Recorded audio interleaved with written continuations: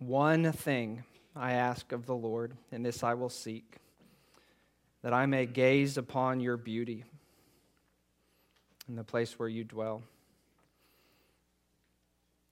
God, would you grant us that request this morning?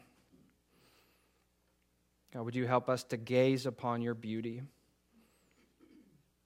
And as Russ prayed earlier, and we're thankful for how you sent the word so that we could behold his glory. God, there are so many things that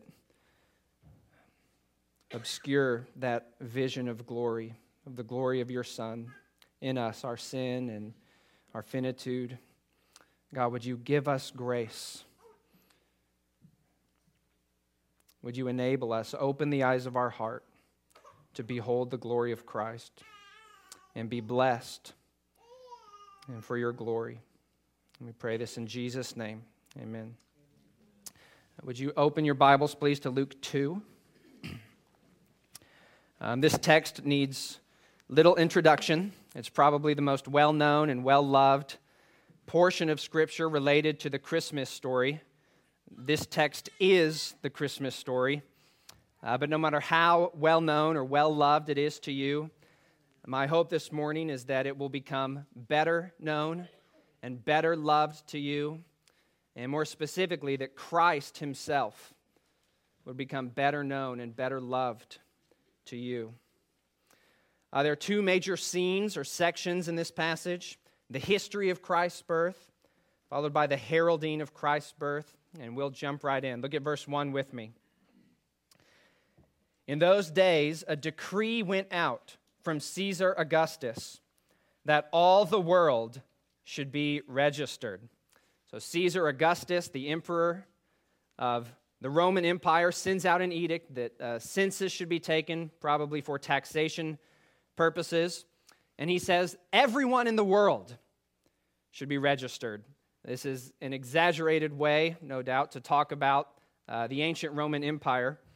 But you can hear, I think, a hint of pride in that edict. He's sending out a decree to all the people in his realm, and he says, let all the world be registered. I decree everyone in the world needs to stop what they're doing, travel to their family's hometown, and report to me.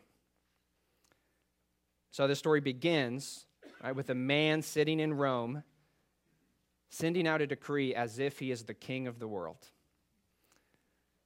But you know that this story will turn out actually to be about a different man whom God has decreed, and he will not change his mind, that he will be king of the world. And verse 2 adds to the historical setting of Christ's birth. If you look at that, this was the first registration when Quirinius was governor of Syria. That puts you in the Christmas mood, doesn't it? Luke adds little historical details like this throughout his narrative, and they're not without purpose. In the very beginning of this gospel, Luke dedicates the whole work to a guy named Theophilus, maybe the patron who paid to enable Luke to devote himself vocationally to writing this. And Luke says in that introduction and dedication that he's been following the life of Christ and the life of Christ's followers for some time, and he's purposed to put together a narrative of all that's happened. And he says he's going to do this so that Theophilus and everyone who reads his gospel after Theophilus, in verse 4 of chapter 1, would have certainty concerning the things that you have been taught. So Theophilus would know exactly when this first registration happened. Theophilus would know exactly when Quirinius was governor of Syria. And so he would gain certainty concerning the truthfulness of Luke's account of Christ's birth. This is why the good news is good news, is because this is history. This is not a myth. God the Son being born of a virgin, it's as much a part of world history as a man named Quirinius governing Syria is. Christ entered real history as a real man, so that we who really exist can really be saved and really know God and enjoy him. So listen to what Luke and the Holy Spirit through him is saying to you through historical details like this. You can have certainty concerning these things. This is true and certain history.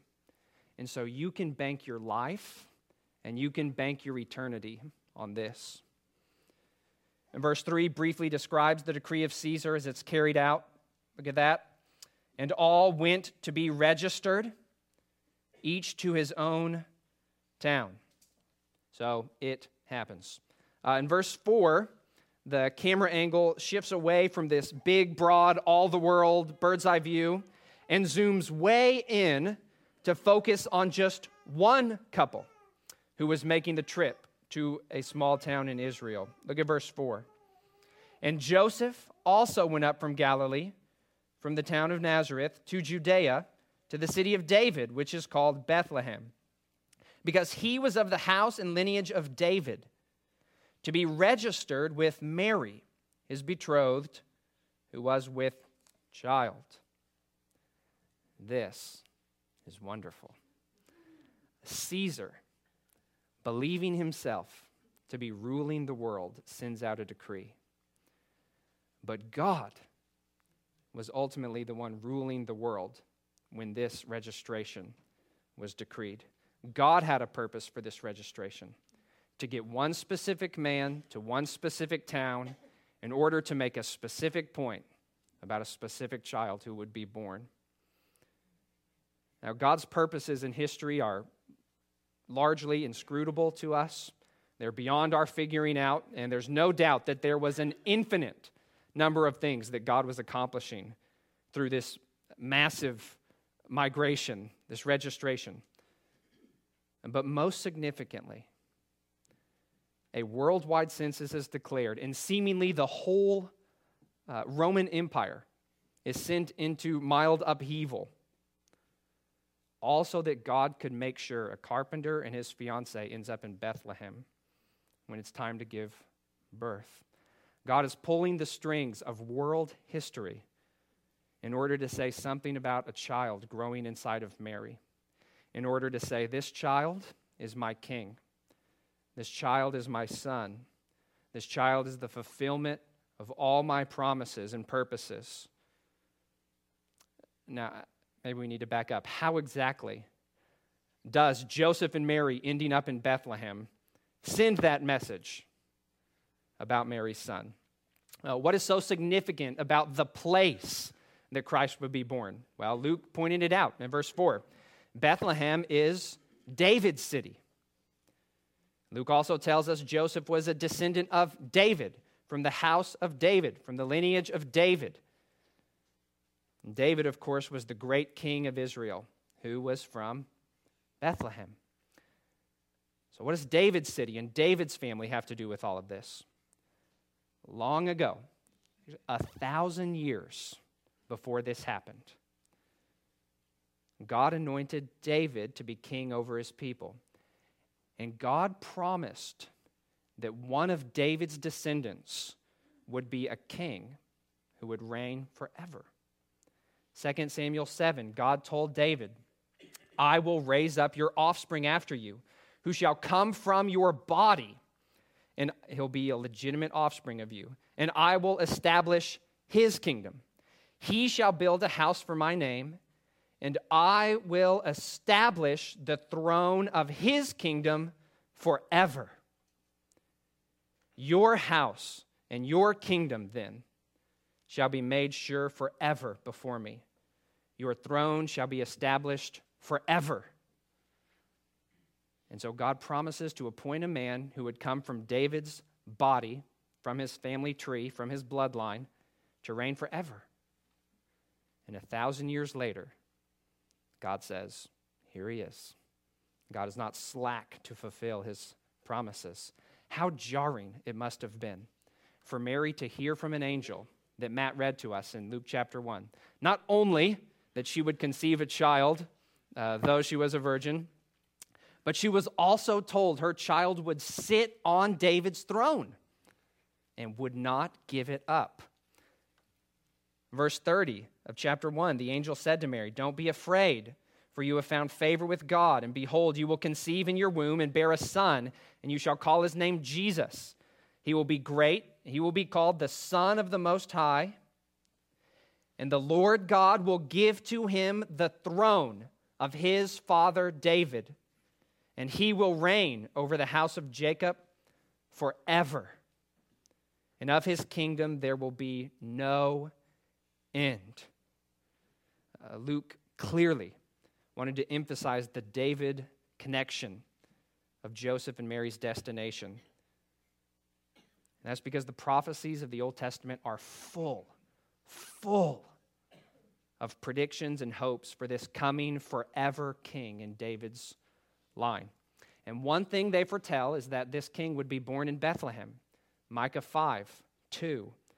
"You, O Bethlehem, you who are too little to be among the clans of Judah, from you shall come forth from me one who is to be ruler in Israel, whose coming forth is from old, from ancient days."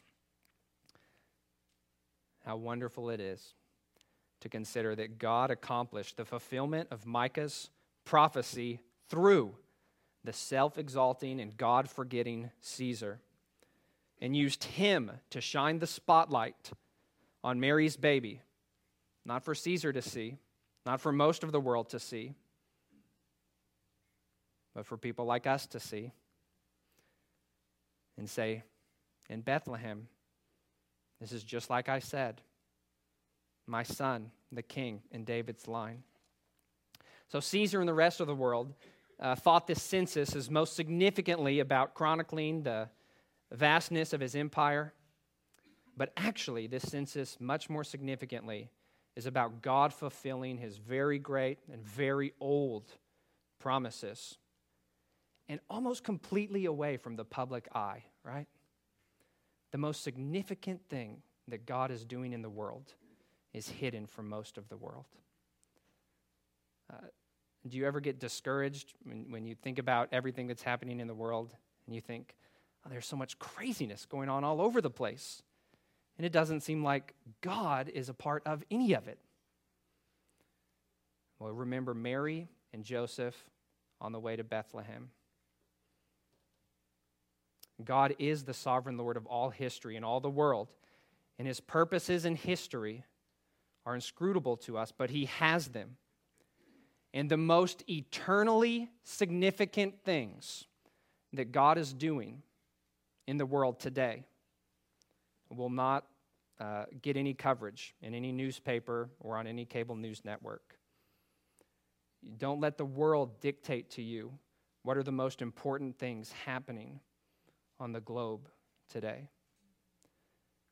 I guarantee you, whatever is happening on the news networks right now is not as important as what is happening here, where the living God says he will meet his people personally when his word is preached.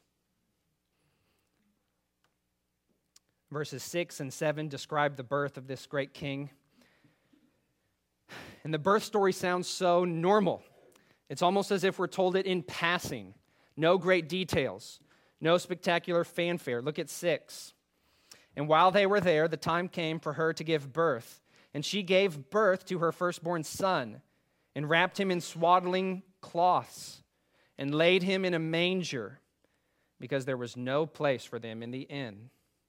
So I take it that we aren't given any extraordinary details about the birth because there was nothing extraordinary about how the delivery happened.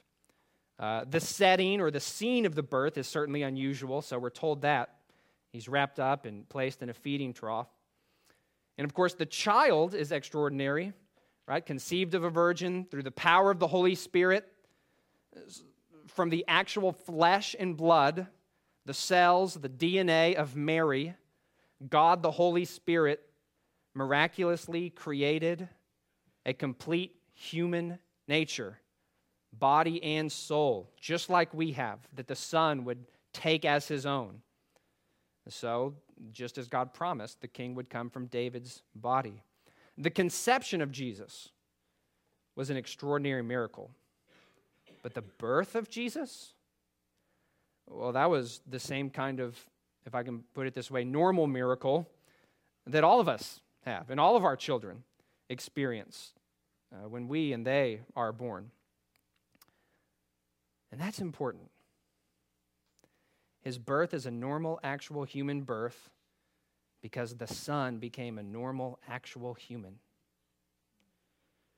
God the Son became a man like us in every respect. That's what Hebrews 2 says. God the Son did not just put on a man costume and appear to be a man. No, he actually became a man. All the while, not discontinuing being God, not compromising or confusing in any way his divine nature, but really and truly, he became the true and legitimate Son of Mary.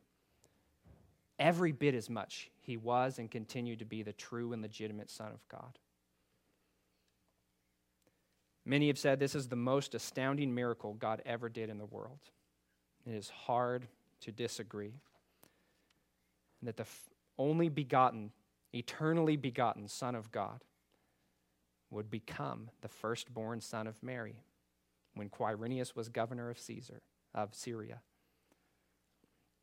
And after he lived about 9 months as a baby in the womb of Mary, he was born in Bethlehem. And a few of our well-loved Christmas songs romanticize Jesus' birth. Silent night, holy night, all is calm, all is bright. Well, maybe at some point, but that certainly was not characteristic of his entry into the world. Another song says, "No crying he makes." That's a medical emergency, isn't it? If that happens. So probably not during his birth. He was born as a man, bloody, crying, strangely colored, probably cold and shivering. His birth was human, difficult, painful, laborious, traumatic, all in accordance with the curse of God upon mankind because of his sin. Do you remember Genesis 3? The curse that God pronounces in response to man's sin includes, at the pinnacle of it is death, but it includes multiplication of pain and childbirth. And so isn't it fitting that the one God would send to take upon the divine curse upon himself so that we could be freed from it, so that we could be blessed forevermore, like we just sang. He would enter the world through a process that was so prominently marked by the curse of God. Jesus came to take upon himself the curse of sin, to experience in full, in our stead, in our place, as our representative substitute, the curse of God's holy judgment against our sin so that we don't have to. He took what we deserve so that he could freely give to us what he deserves: eternal life and fullness of joy and loving fellowship with God. What love, and what humility and condescension. Now, I said earlier the only extraordinary thing about the birth is the setting, but that place accentuates this humility and condescension and love all the more. Think about this. It would have been a humble condescension of unimaginable proportions for God the Son to be born as a man in Caesar's palace, wouldn't it? Or any of the greatest of the kings on earth. But for the King of all the kings on earth, God the Son, for him, he was laid in a structure that was not only unfit for God to dwell in, it was considered unfit for humans to dwell in. The manger for animals is something filthy. There are several newborn mothers in the church here. And if you transported them back to the first century and pointed to a manger and said, oh, go ahead and lay your baby there, they'd be offended. They would say, that's gross. This was the perfect place for the Son to be laid as a newborn, because no other cradle could display the glories of his might and mercy so perfectly. God, in complete and perfect control of the world, decreed a census to get them to Bethlehem, and then God, in perfect and complete control of the world, ensured that there was no place but a manger to lay him when he was born. God chose a manger for his Son. God wanted his Son born in the lowliest place. And John Piper offers this reflection. This baby of God's, this Son, is born in the lowest possible condition, because that is the position from which he will serve us all the way to the cross, and we will be saved. You know, during Jesus' ministry, later in Luke, someone says, I'll follow you. And Jesus responds by saying, foxes have holes, the birds of the air have nests, but the Son of Man has nowhere to lay his head. In his ministry too.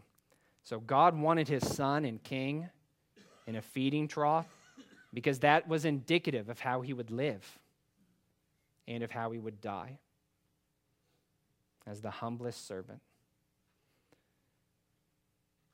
This is unfathomable. Think about this. In humility and love, God the Son is born naked and bloody and crying and laid in a manger as a powerless baby boy. And he stooped lower still in even greater humility and love.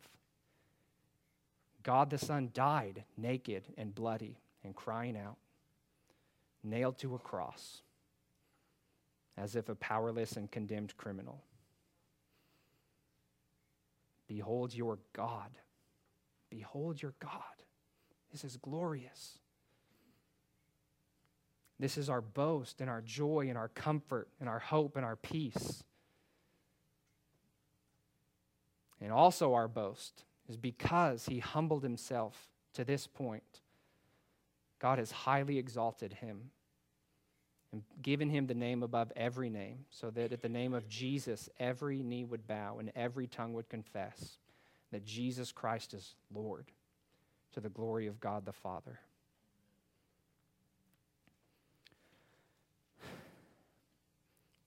So those of you who follow Jesus, you remember that he said, if you will come after me, remember, I have no place to lay my head. If you will come after me, you take up a cross. You pursue this kind of humility and servanthood. This is the way you follow Jesus. This is the way you're pleasing to his Father. If you will be great, you become the servant of all. You live like the slave of all. Because even the Son of Man did not come to be served, but to serve and to give his life as a ransom for many. Verse 8 begins a new scene.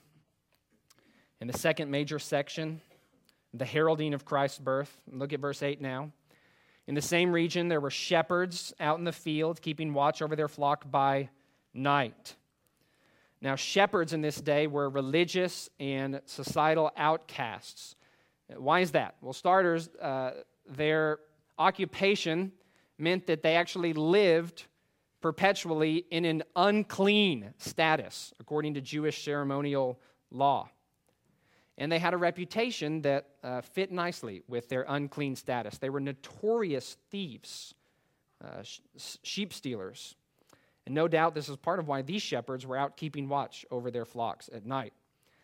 An extra-biblical Jewish law, I read someone say this. I didn't do independent historical research to confirm this, but we'll take his word, that extra-biblical Jewish law from the time actually forbid shepherds from serving as witnesses in local law courts. They were considered to be that untrustworthy. Now, we're not told these shepherds fit that sad stereotype necessarily, but they do come from this class of people. This is so like God. When God sends an angel from heaven to announce the most joyous good news that the world has ever heard, he takes aim at the unclean and the lowly and the despised and the overlooked and the rejected and the sinner. God is pleased to choose and rescue and exalt the humble. And Mary celebrated that same truth in Luke 1 in response and praise to God for being chosen to bear the Christ child. 1:46, Mary said, "My soul magnifies the Lord. My spirit rejoices in God my Savior." Verse 48, "For he has looked on the humble estate of his servant." 51, "He has shown strength with his arm. He has scattered the proud." 52, "He has brought down the mighty from their thrones and exalted those of humble estate." This scene in the pasture opens in a pretty humdrum fashion with the lowly. Things change in a hurry in verse 9. Look at verse 9. "An angel of the Lord appeared to them, and the glory of the Lord shone around them, and they were filled with great fear." And you cannot improve upon the King James here. They were sore afraid. The appearance of the angel is so awesome that they are undone with terror. And that was not the most terrifying thing that they saw. The glory of the Lord shone around them. The glory of the Lord shone around them. That verb, shone around, occurs only one other time in the Bible. It's also from the pen of Luke. It's in Acts when Paul is recounting what happened to him on the Damascus Road. When Christ appeared to him and this bright light shone around him that was terrifying and was so terrifyingly bright that it literally blinded him. Paul left his encounter with the glory of God unable to see. The glory of God appeared in other important moments in salvation history before this. On Mount Sinai, it said the glory of God came to rest on Mount Sinai so that all the people trembled and the mountain itself trembled. The glory of the Lord filled the tabernacle that was built in Moses' day. And Moses, the same Moses of whom it was said, spoke in a way that's described somehow as face-to-face with God, as a man speaks to his friend. This Moses was unable to enter the tabernacle when the glory of the Lord rested in it. The temple that was built in Solomon's day, it says the glory of the Lord filled the temple, and the priests were unable to stand up to minister to it. This glory of the Lord here refers to a special, awesome, terrifying manifestation of God's presence. And it signals to the people of God in a special way that our holy God is here to meet us.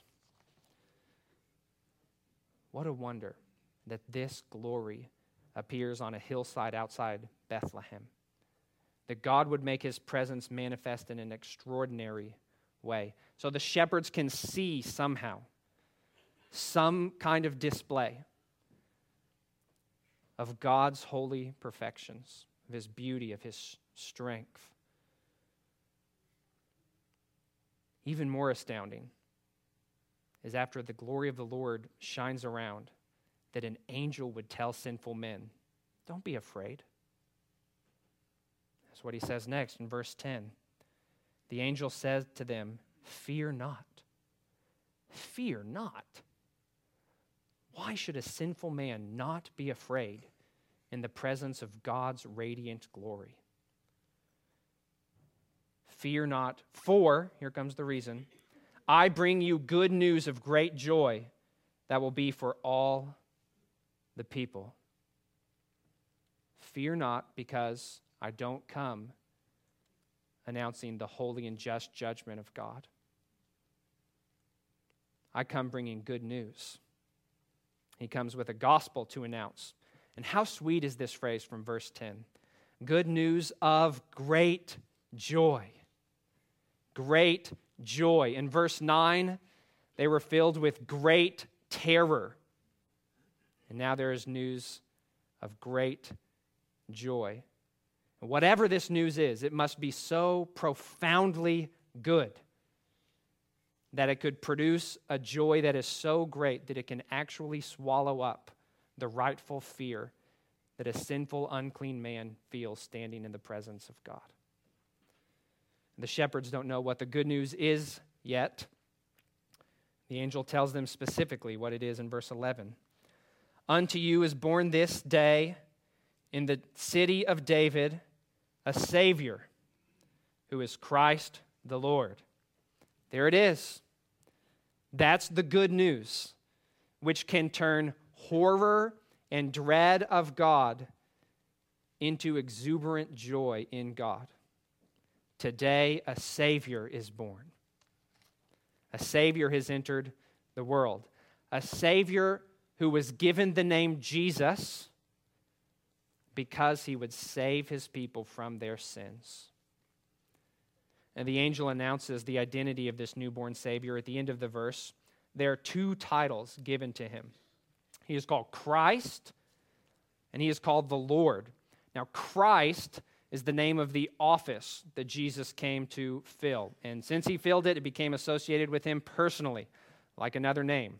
So he is called Christ. Christ means the anointed one, the one who had oil poured on them to symbolically signal that this person was set apart, consecrated to God for some special purpose. In the Old Testament, those who were anointed, we see kings anointed, we see priests anointed, we see prophets anointed.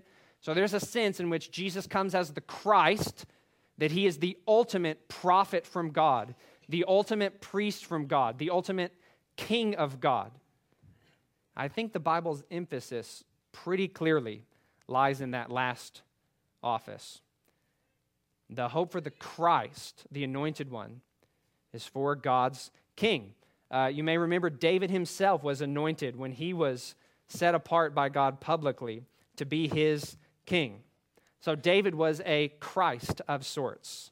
But the hope for the Christ, quickly after David, became associated with the greater David that God promised. Another anointed king, the one who would sit on David's throne forever. And so the angels announce, today a Savior is born in the city of David, the Christ. The other title given to this newborn Savior is incredible. He is the Lord. Now, this is not the first time that the Lord has made an appearance in this story, right? A couple of verses earlier in verse 9, remember an angel of the Lord appeared to the shepherds, and the glory of the Lord shone around them. And now they hear of a Savior who is the Lord, born in Bethlehem. The human baby in a manger is the very same Lord whose angel was sent to make this proclamation to the shepherds. The baby of Mary is the very same Lord whose radiant glory was terrifying the shepherds. The infant in the manger is the holy Lord of glory. How could this be? How could this child, for one, be both the Christ and the Lord? How could it be God's king and God? The king descended from the body of David that God promised is God himself? God's anointed human king is God? Yes. This was God's plan all along. The throne of David was established by God as the throne from which he would personally rule over his people as a descendant of David. When God made David king and then promised to install one of his descendants on that throne, this is the way that God planned to reestablish himself as the rightful and only king over his people. God planned to reign over his people in their midst as a man, descended from the flesh and blood of David. You know, the Old Testament understands this. God revealed this. So faithful readers of the scriptures in the first century should be amazed, but perhaps not surprised, to hear that the long-awaited king in David's line was God. I could take you to many places, but let me show you a few things that the Bible says in Chronicles, where the Old Testament authors actually identify David's throne as the very throne of God. You can just write down these references and look at it later. 1 Chronicles 28:5. David speaking and says, "Of all my sons, he has chosen Solomon, my son, to sit on the throne of the kingdom of the Lord." 1 Chronicles 29:23, speaking of that son of David, Solomon, says, "Then Solomon sat on the throne of the Lord as king." What do you mean Solomon sat on the throne of the Lord as the king? Because God's plan all along was to reign over his people in the midst of his people as a descendant of David. He is Christ the Lord. And in seeing this, we begin to see, just really quickly, I can't help but point this out. We begin to see how this manger baby shines forth God's triune glory. God is the kind of God with whom it is possible that God can send God. A few verses after this one in Luke 2, in verse 26, Simeon, a devout man in the temple, sees the Christ child and calls him the Lord's Christ. So in verse 11, he's called Christ who is the Lord. And then in verse 26, he's called the Christ of the Lord. How can he be the Christ of the Lord and Christ who is the Lord at the same time? The same way that the Word can be with God and be God at the same time. We see the Father sending his Son. We see God in three persons, blessed Trinity.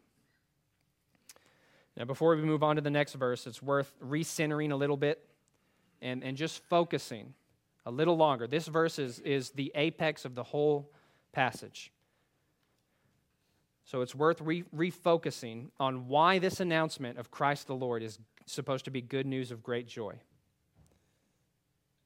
It's good news of great joy for the shepherds and for us, not simply because Christ the Lord has come. More than that, it's because Christ the Lord is born as a Savior. And more than that, Christ the Lord is born in Bethlehem as a Savior unto you.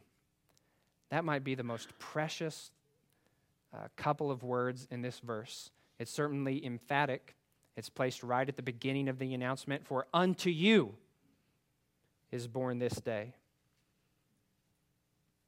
The good news of Christmas is that God the Son was born unto us, not as a Savior and a King and a God, generally speaking, but as a Savior for you, and as a King for you, and as a God for you. So the angels made some pretty high and lofty claims to the shepherds. And in verse 12, he tells them how he intends to prove these things are true. Look at verse 12. "This will be a sign for you. You will find a baby wrapped in swaddling cloths and lying in a manger." So a sign is given from God to confirm that the high and exalted things that he's been saying through the angel actually is true. And the confirming sign of these incredible proclamations, it seems a little mismatched, doesn't it? It seems so meager. "Fear not, great joy. A Savior's here. A King is here. God is here." How can we know?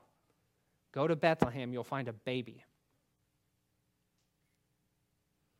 I mean, it's an effective sign. The odds of finding a baby wrapped up and lying in a feeding trough are pretty low. So it works as a confirming sign. But doesn't the nature of the sign seem so beneath the dignity of the things that the angel has announced?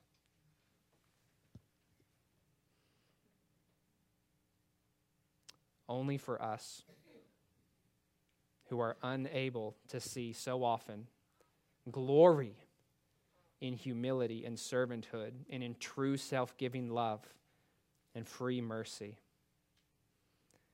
Because when the angels in heaven see this mighty condescending God, they cannot help but cry out in worship. The hosts of heaven looks down and sees this infant, and heaven erupts in praise. Look at verse 13. Suddenly there was with the angel a multitude of the heavenly host, praising God and saying, "Glory to God in the highest, and on earth peace among those with whom he is well pleased." 1 Peter 1 tells us that angels longed to see this day, that they heard the predictions of the prophets concerning the when and the who of the Christ. They heard the predictions of the suffering of Christ, of the subsequent glories of Christ, and they longed to see this day. And so when the angels see, they erupt in praise. And there probably could not be a more perfect praise offered to God at this time than that song in verse 14. Glory to God in the highest, and on earth peace among those with whom he is pleased. This is what the humble birth of the exalted Lord accomplished. Up in the highest heaven, glory to God. Down on the earth, peace to men. Ultimately, Jesus came for one supreme purpose: the glory of God. Christ the Lord is born so that God's glory would be seen and enjoyed and celebrated by men and angels. And God chooses to glorify himself on earth and in heaven by making peace with sinners, by giving peace to sinners. This is how God chose to display the beauty of his perfections. This good news, which brings great joy and perfect peace to men. The great prophecy from Isaiah 9 about the coming Christ anticipates this announcement: on earth, peace to men. Right? The child born unto you is called, among other things, the Prince of Peace. And it says that of the increase of his government and of peace, there will be no end. What will it be like to live under the rule of this great God and King when he comes? It will be like never-ending, ever-increasing peace. It's the kind of peace that makes someone fear not in the presence of God's radiant glory. Because you know you have a Savior and a King and a God who is for you. Now, who are the recipients of this heavenly peace? The end of verse 15 is not easy to translate. So your Bible might say something a little different, but I think that the ESV and NASB get it basically right. On earth, peace among men with whom God is pleased. And the NIV similarly, peace to those on whom God's favor rests. What is meant by this? Okay, who are those with whom God is pleased? A more wooden translation of the phrase could be peace to men of his good pleasure. Well, who are the men of his good pleasure? Well, it can't be and isn't that God gives these peace to men who are the ones who do things that are pleasing to him. Because then the peace on earth would be nowhere on earth, right?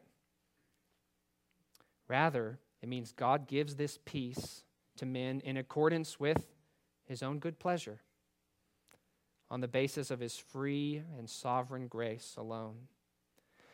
And we're tipped off in this direction because the only other time in Luke's gospel that he uses this word, good pleasure, to speak of God's good pleasure, is in Luke 10:21, where it says, "In the same hour, Jesus rejoiced in the Holy Spirit and said, 'I thank you, Father, Lord of heaven and earth, that you have hidden these things,'" the truths about Christ and who he is, "you've hidden these things from the wise and understanding, and you have revealed them to little children," representing the lowly, the despised, the overlooked, the humble. "Yes, Father, for such was your," here's the word again, "good pleasure," or "for such was your gracious will," as the ESV has it.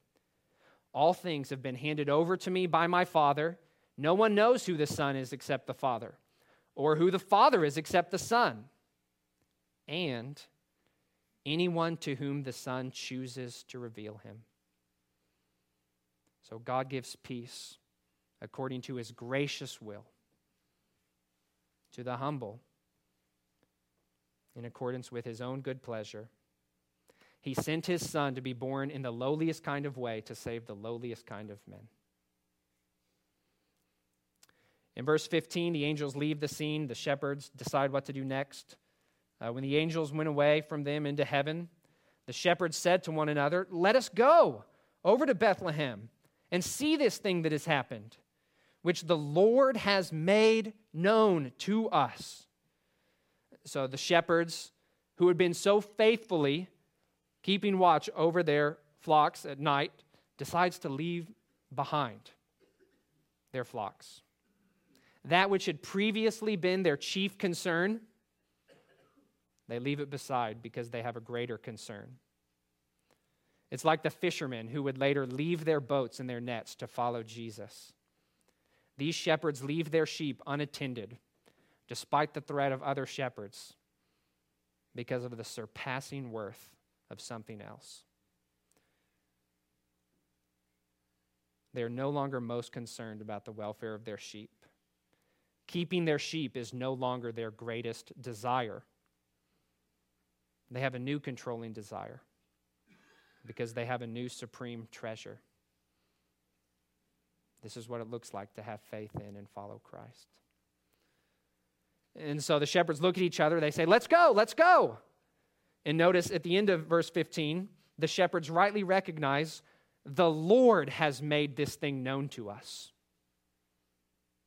They acknowledge the truth that we talked about last verse. God has given peace to us in accordance with his good pleasure. Mercifully, he has made this known to us.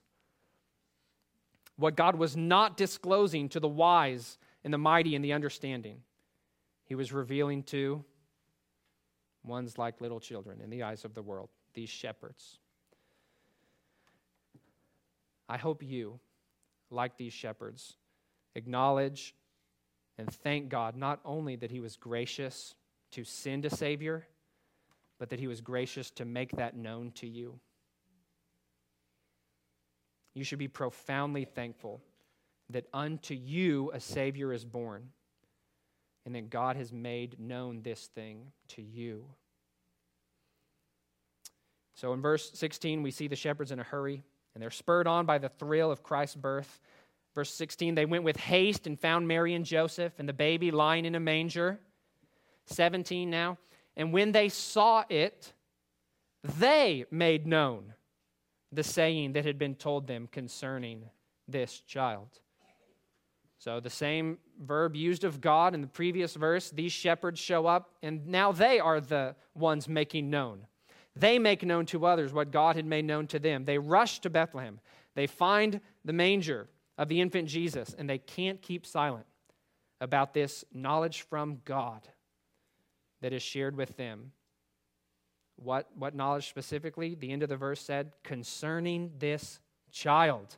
I love that. They don't show up eager to share about the angel's appearance. They don't show up eager to recount their personal feelings about their experience with the angels, how they were so afraid. They weren't eager to point out how they were chosen to receive this revelation. They were eager to recount what was said concerning this child. And the shepherds here share And the very same privilege then that was given to the heavenly host of angels to declare to others the truth concerning this child.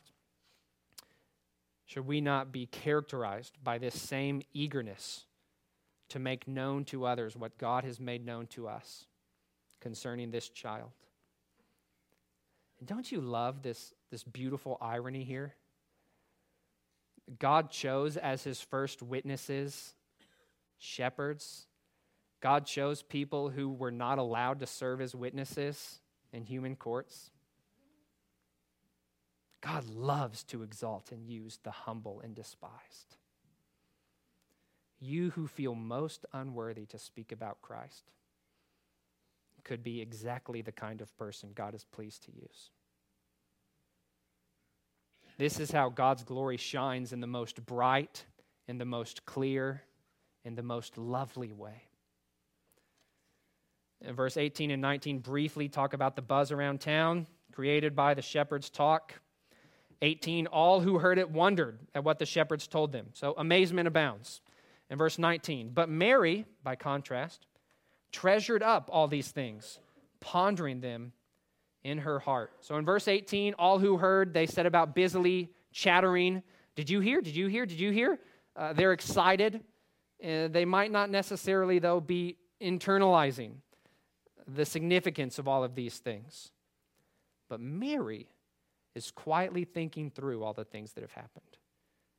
She's pondering these things. She's trying to put it all together. She's treasuring the thought of them. So I think Luke is trying, just as he commended to us the shepherds, go and tell, is commending to us Mary, go and think. Ponder these things. Turn these truths about the coming of Christ over and over again in your mind. Try to piece together more and more of what it all means. And in doing so, treasure them. Treasure them. I hope that you have opportunity or make opportunity to do both of these things this Christmas season, to tell others about Christ, but also to silently ponder him and treasure him in your heart and in your mind. In verse 20, the story comes to a close. I love how it ends. The shepherds returned, glorifying and praising God for all they had seen and heard, as it had been told to them. So the shepherds leave the manger side, and they do the exact same thing, same words used, exact same thing the angels did in verse 13 and 14. Glory and praise. So these shepherds, after sharing in the task of the angels, now they join in on the praise of the angels. They join the song of heaven, and they join the joy of heaven. So in closing, here's the question I want to pose to you. God says that this is good news of great joy. Do these truths bring you great joy? Do you really feel the weight of the goodness of this good news? If not, why not? Why is your heart not moved? Rejoicing at hearing about the glory of God and an offer of peace from God and an offer of great joy from God and participation in the coming reign of King Jesus that will never end and salvation from sin. Something brings you great joy. Or something would if you had it. Something, whether you have it or not, is the object of your great joy. Something is your supreme treasure. What could you find great joy in over and above this Savior? This good news is for you, and this Savior is for you, for anyone who lives repenting and believing. Anyone who lives turning from sin, including turning from the sin of rejoicing in things above God.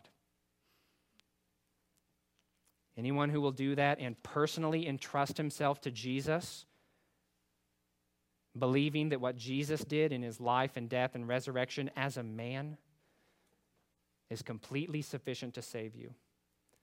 Anyone who will live repenting and believing, I bring you tidings of good news, of great joy, that a Savior is for you. A Savior is born for you. He is Christ the Lord. Glory to God in the highest. Let's pray. God, we thank you that you sent your Son to become like us so that we could become your adopted sons, so that we could become with the man Christ Jesus, blessed of you and happy in you and destined to live forever in loving fellowship with you and enjoy you. God, I pray that you would give some here today the gift of salvation in Christ, some who have not received it before today. And God, for those who have, I pray that you would give us grace to glorify you by rejoicing in this sweet gospel. And we pray this all in Jesus' name.